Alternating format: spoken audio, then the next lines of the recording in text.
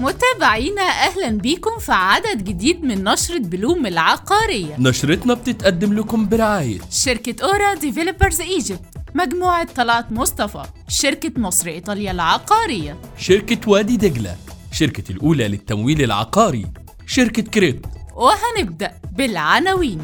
المجتمعات العمرانية بترفع أسعار وحدات مشروعاتها العقارية بنسبة 15% بدءا من يناير. سيتي إيج بدأت محادثات مع بنوك لاقتراض مليار جنيه الفترة الجاية. شركة TLD بتحصل على 10 أفدنة في سهل حشيش لتنفيذ مشروع باستثمارات 500 مليون جنيه. شركة BCE اتعاقدت على أعمال إلكتروميكانيك في مشروعات عقارية بقيمة 2 مليار جنيه. 40,000 موظف حكومي هيتنقل للمقرات الجديدة في العاصمة الإدارية الشهر الجاي.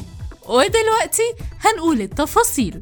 هيئة المجتمعات العمرانية ناوية ترفع أسعار الوحدات في مشروعاتها بنسبة 15% من أول السنة الجاية، وده اللي قالته مصادر في الهيئة لنشرة بلوم، واللي وضحت لنا إن الزيادة دي تمت الموافقة عليها بصورة مبدئية، وهيتم إقرار النسبة النهائية خلال الأسابيع اللي جاية. شركة سيتي إيج بدأت الفترة اللي فاتت محادثات مع أكتر من بنك علشان تقترض مليار جنيه هتوجهها لمشروعها في القاهرة الجديدة، زي ما عرفت نشرة بلوم من مصادر مصرفية، واللي وضحت لنا إن الشركة تراجعت عن فكرة إجراء عملية توريق واتجهت للتمويل المصرفي، وده اللي بيتناسب مع خطتها. شركة TLD أخدت أرض جديدة في منطقة سهل حشيش بالبحر الأحمر، مساحتها 10 أفدنة علشان تطلق عليها مشروع باستثماراتها توصل لحوالي 500 مليون جنيه، زي ما قال لنا أحمد الطيبي رئيس مجلس الإدارة في مؤتمر عقدته الشركة امبارح، واللي وضح إن المشروع هيضم وحدات متنوعة وهيبدأ تنفيذه السنة الجاية. شركة الدقة للاستشارات الهندسية BCE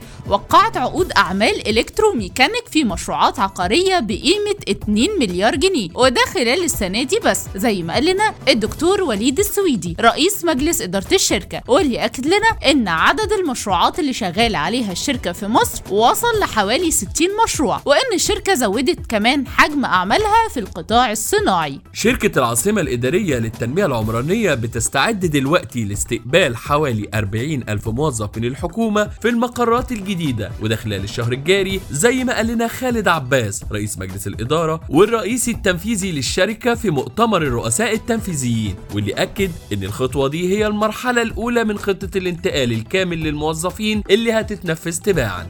نشرتنا خلصت، استنونا الثلاثاء الجاي بإذن الله في عدد جديد من نشرة بلوم العقارية. نشرة بلوم رئيس تحريرها دينا محمد، والرئيس التنفيذي بكر بهجت، وقدمها لكم مريان سامي وأحمد سليمان.